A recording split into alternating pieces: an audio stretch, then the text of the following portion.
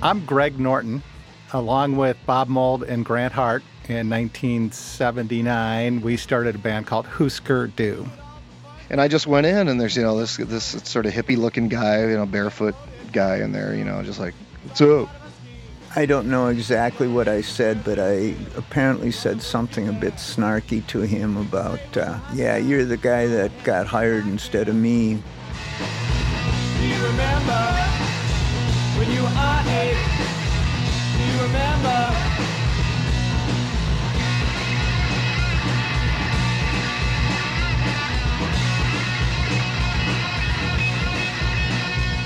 Welcome to part 1 of Do You Remember, a 5-part podcast about Husker Du from The Current. I'm Mary Lucia. In this first episode, we'll meet the band before they became a band. We'll follow Grant Hart and Greg Norton as they grow up in St. Paul. And we'll encounter Bob Mould, a new kid at Macalester College with a flying V guitar and a love for punk rock equal to theirs.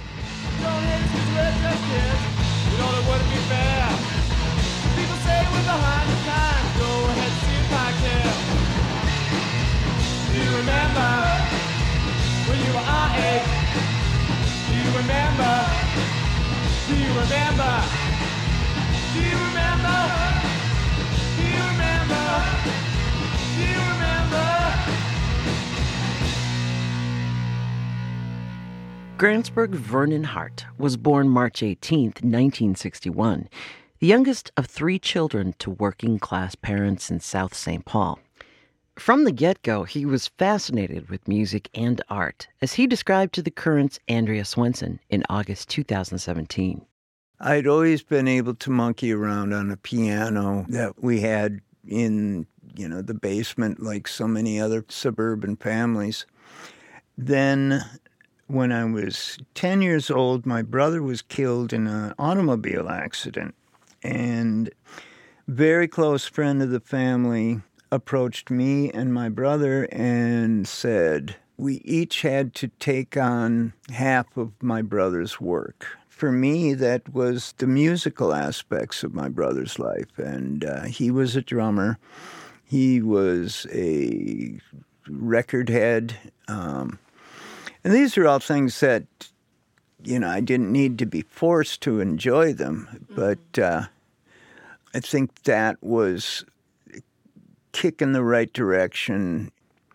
I don't know if it intruded upon the stages of grief. It definitely was given power by it. He played a lot of the 60s local classics like Liar, Liar, Run, Run, Run by the Gestures. A lot of old local records.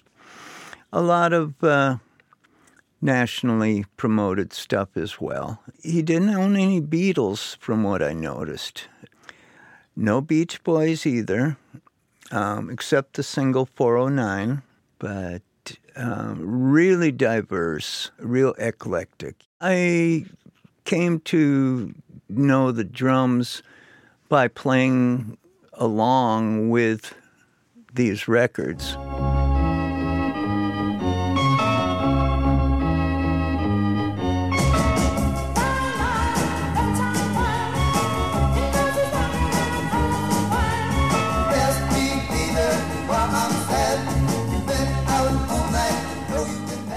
I could get away with anything as long as it was associated with drumming from the point my brother, the drummer, died. And I took advantage of it at a couple different occasions. As I say, I'm off to practice, Mom. Okay, don't be too late. Oh, it might be midnight. Okay. They trusted me, and maybe they knew, maybe they didn't know. Very tight town where phone calls would be made if you were seen misbehaving in town. Grant was a visual artist as well as a musician. He would become fascinated with the Beat Generation, later befriending Allen Ginsberg and writing songs inspired by William S. Burroughs. Another, stranger part of his outsider sensibility came from Mad Magazine. I don't know if you remember Mad Magazine, but they would have these songs that you could construct from nothing. It's kind of hard to explain, but it was a songwriting device where by replacing lines of the real song with Mad Magazine's lines, you can come up with your own fun song.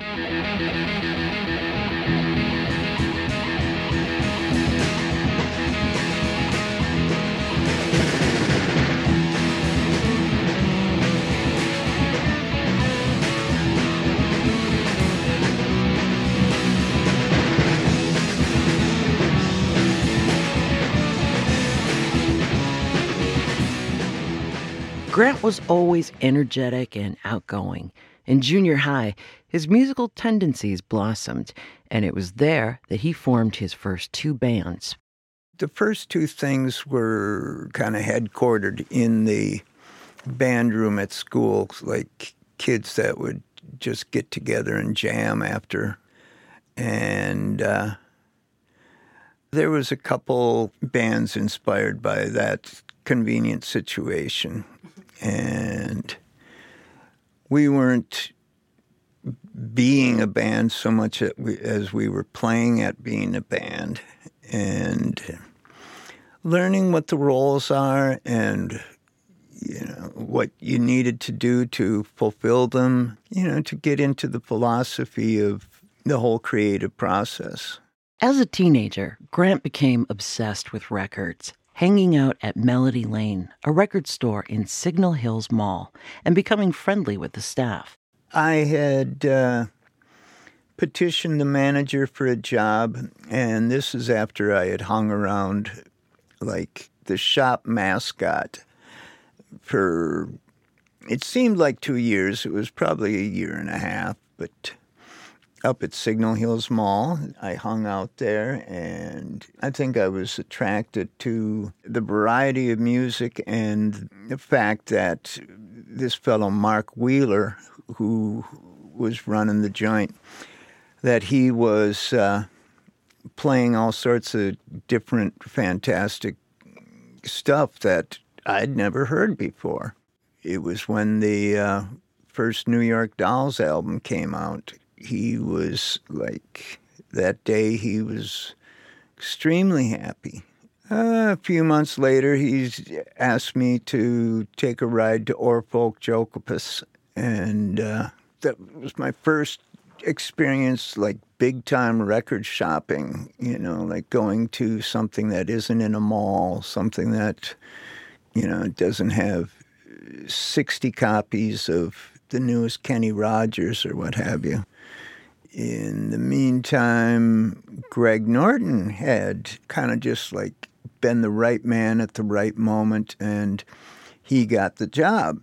Later on, I guess I met him in the mall way, and I don't know exactly what I said, but I apparently said something a bit snarky to him about, you're the guy that got hired instead of me. That was the late Grant Hart.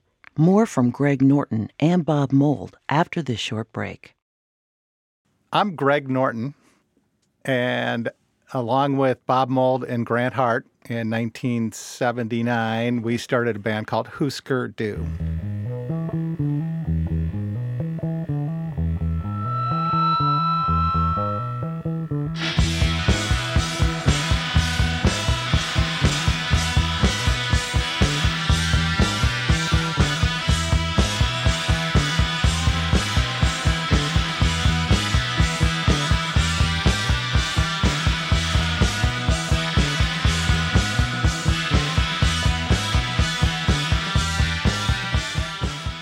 I was born in a Catholic hospital in Davenport, Iowa. My family lived in Rock Island, Illinois.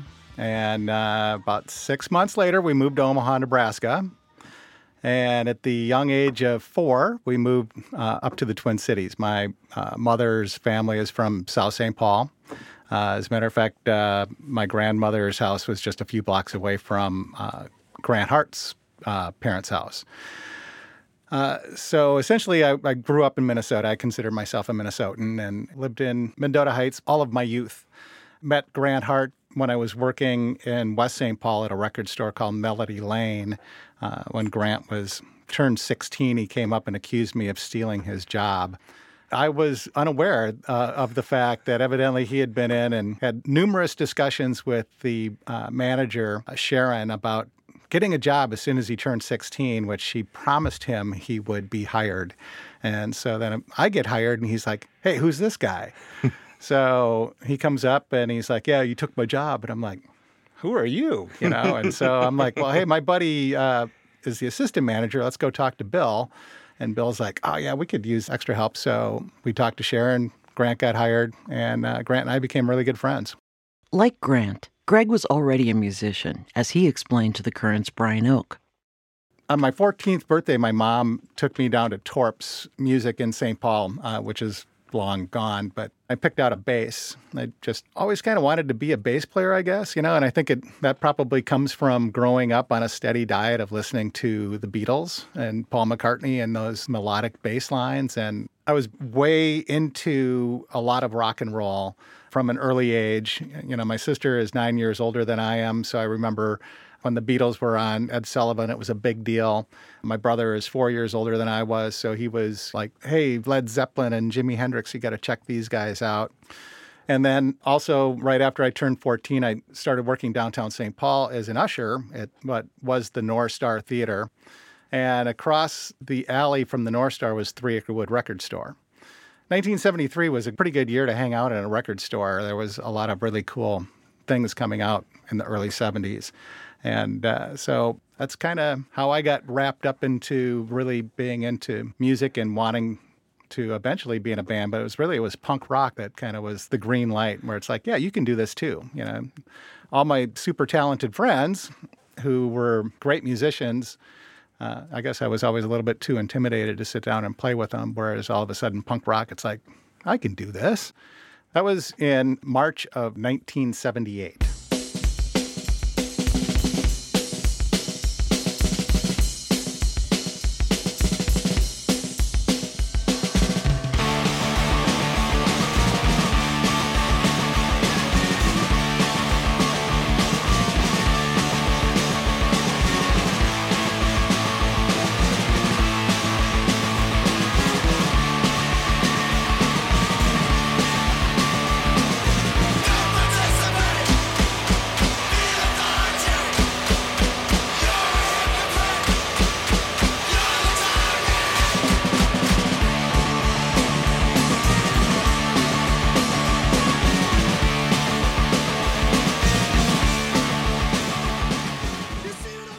Well, Grant and I, we did become fast friends. We shared common interests in music, and also I grew up watching Marx Brothers movies, and he was a big Marx Brothers fan as well.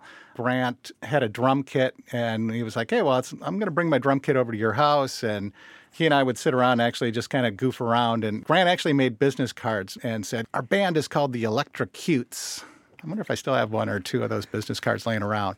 So we never played any gigs. We never wrote any songs. We just would sit around. He'd play the drums. I'd either play around on the Farfisa that Grant also brought over or plunk around on the bass. Grant actually was in a band called Train. When I met him, Train was a Beatles-only cover band. Actually went and saw Train once. They played at Dracula's bowling alley. Actually, I think I have the gig poster for that show. And Grant played keyboards and sang backup vocals.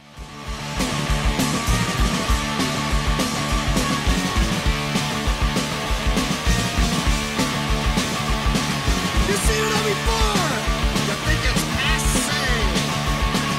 You listen to the same fucking records every single day. You don't like the people. You cut on late. I had a car, and Greg didn't, and I ended up driving for the both of us, and I was getting something from him, he was getting something from me, it was all right, but there was a bit of I want to hang around with my cool guy, the guy that drives me places. He's like a year and a half older than I. You just had the car. Yeah, the car's worth 3 years. We would ride around smoking pot with a bong in the front seat, and we'd go to different parties. Friends of ours were students at MCAD.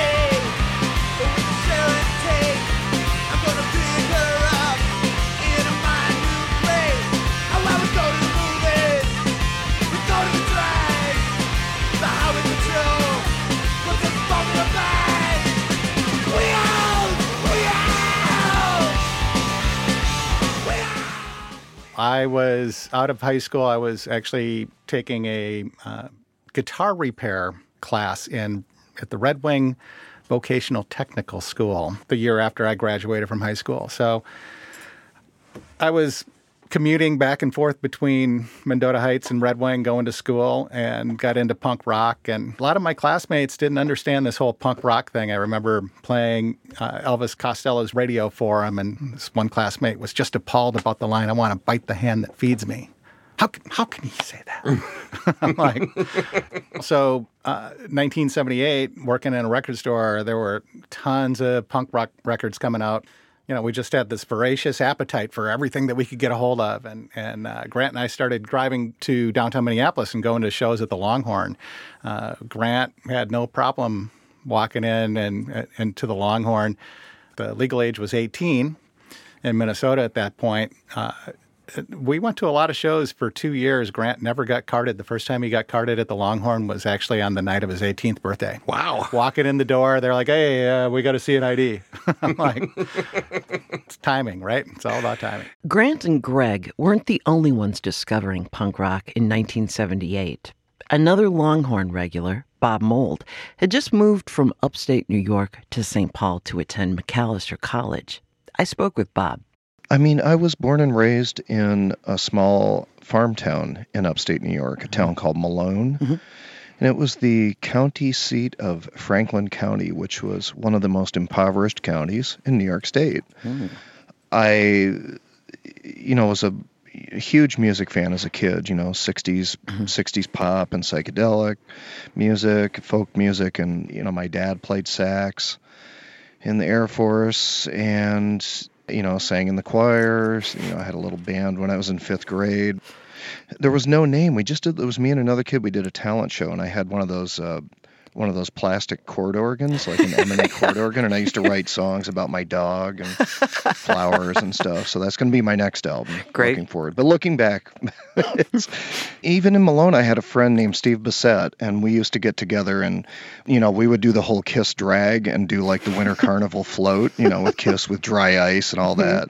It's a small town and you're bored and, you're just drinking and smoking pot and trying to find things to do. Mm-hmm. So listened to a lot of heavy metal with my friends, and then found out about punk rock real early on. And, got to see the Ramones when I was 16, and that sort of sealed the deal for what I wanted to do with my life. Not unlike Kiss, who were, this larger-than-life comic book band. The Ramones were this larger-than-life gang. When I was a kid, it's like these 4 guys in leather jackets standing against a brick wall with this word, taking up the entire cover, Ramones. And yes. I'm like, what is this? And I heard it, and I was like, oh my gosh, this is real music. This is everything I loved about surf music and about pop music and about, Spectre Wall of Sound. Yep. And it's all right here in 14 songs in 31 minutes, or however brief that album was. And I just sat there and learned that record and learned the second album, and then I got to see them, and I was like, I have to do this.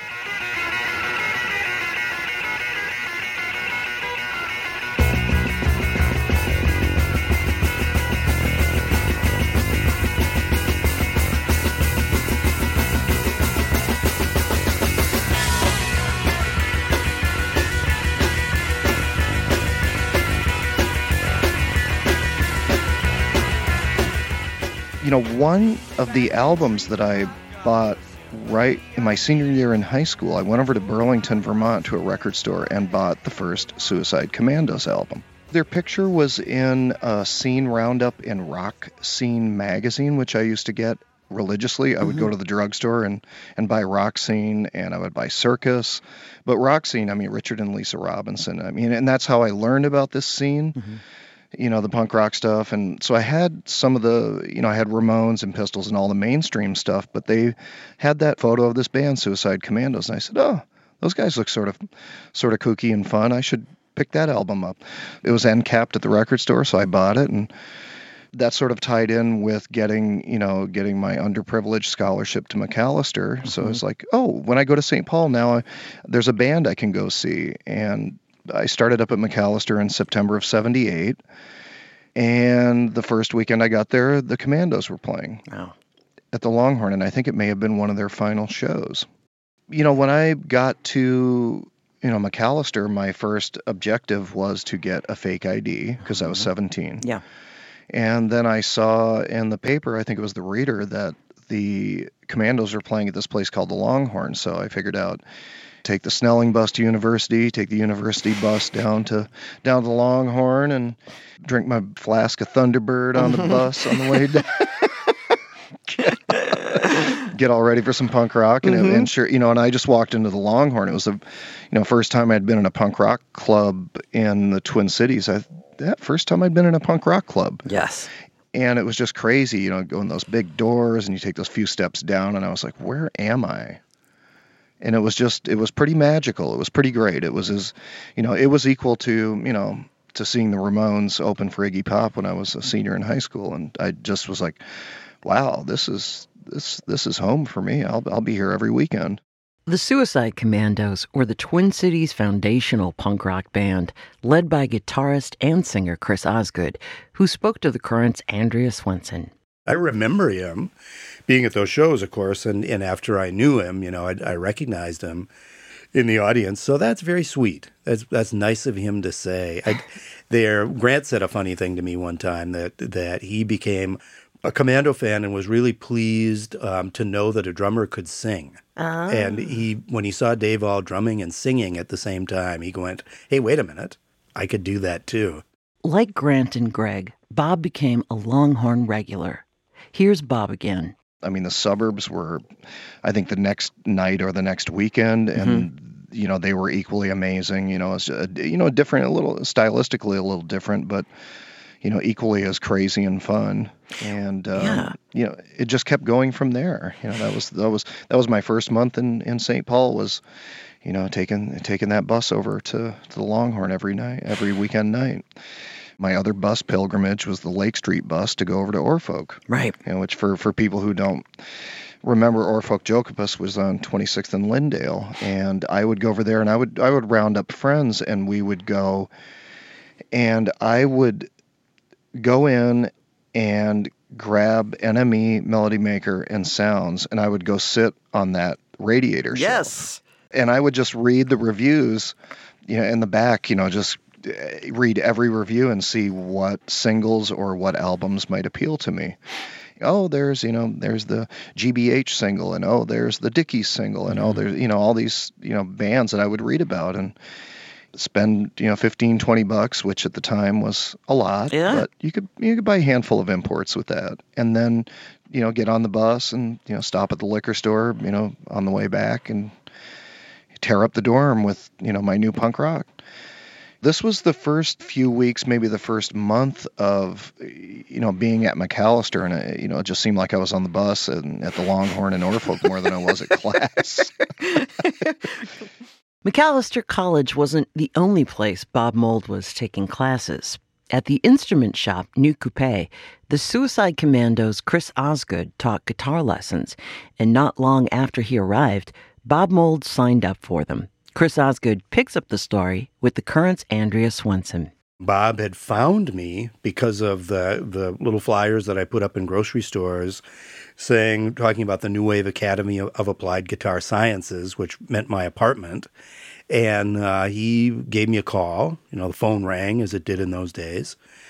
And Bob wanted to come over and take guitar lessons. And so he started doing that. And he would get off the bus. I lived at 24th and Pillsbury, and I actually lived in the servants' quarters of the Hudson Mansion there, way up 3 flights of stairs up in the garret, in the attic part of the house. And so Bob would get off the bus, lug his Flying V guitar the 3 flights of stairs up, and we would go ahead and needle drop and, listen to, which is, how I taught people in those days.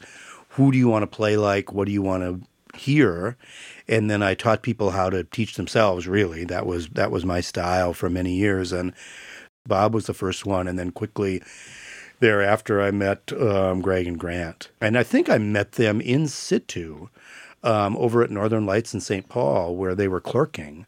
Very, very early on, and I became friends with all 3 of them, but certainly starting with Bob. He came over about 4 or 5 times, and we, whatever we were listening to, I don't remember what it was. I'm sure it's stuff that he brought, because that was sort of the rule of it after the first lesson. Bob had an immediate facility for everything. I don't know if he'd taken lessons before or what was going on, but he made his way around his Ibanez Flying V guitar with alacrity. And after that 4th or 5th lesson, I just said, Bob, you run along. It's time for you to start a band. I had a couple of other great students in Craig Finn and Dave Perner, and they were both like that. I first met Grant at Cheapo Records, which was just down the street from campus over in St. Paul. It was, just on Grand, just below Snelling. Mm-hmm. I remember just walking by, and there was this, half a PA out in front of this record store. And I think you might have been playing like Perubu Modern Dance. And I just went in, and there's, this sort of hippie looking guy, barefoot guy in there, just like, what's up? And, I just said, oh, like choice of music. And, we got to talking, and then we got to, putting the back in 10 minutes sign on the store so we could go down and smoke some pot in the basement. And, he was like, oh, you play anything? I said, yeah, I play guitar. He's like, oh, yeah, I bet. He's like, I play drums. I play keyboards. I play everything. Mm-hmm. I said, well, I play guitar. And he's like, yeah, I want to see you play guitar. So I don't know if it was that day or maybe the next day. He came by the dorm, and I had the Flying V and a little Mike Matthews Dirt Road Special, 112 portable amp that I brought with me from Malone. That, played some Thunders riffs, played some Ramones riffs and stuff. He's like, oh, yeah, you could play. We should do something. We should get together and play. Mm-hmm. I know that. And he said, I got this friend that works at Northern Lights down on University, and he sort of plays bass. So, maybe we should all get together. And that's the very, very humble beginnings of Husker Du. And there was never a thought of a second guitar player? Nope. Just because the Commandos were 3-piece. Right. Ramones had one guitar. Why mess it up?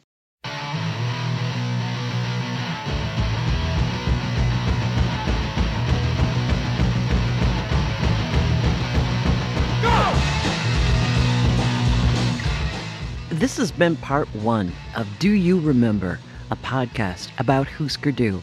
In our next episode, Bob, Grant, and Greg become a band, start playing around town, and develop a loyal following.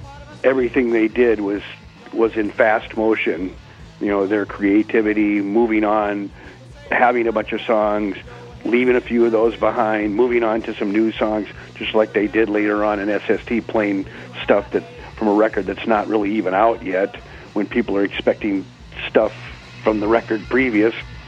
That was Terry Katzman, early sound man and co-founder of Reflex Records, the band's early label. You'll hear more from him, as well as the band, on the next episode. Do You Remember was written by Michelangelo Matos, edited by Anna Reed, produced by David Sapphire, engineered by Michael DeMarc, and directed by Brett Baldwin. Brian Oak and Andrea Swenson contributed interviews to this episode. Special thanks to our guests and the members of Husker Du. You can find most of the music from this episode on Savage Young Do from the Numero Group. This podcast is made possible in part by the Minnesota Legacy Amendments Arts and Cultural Heritage Fund. I'm Mary Lucia. This is Do You Remember from The Current. Do you remember? Do you remember? Do you remember? Do you remember? Do you remember?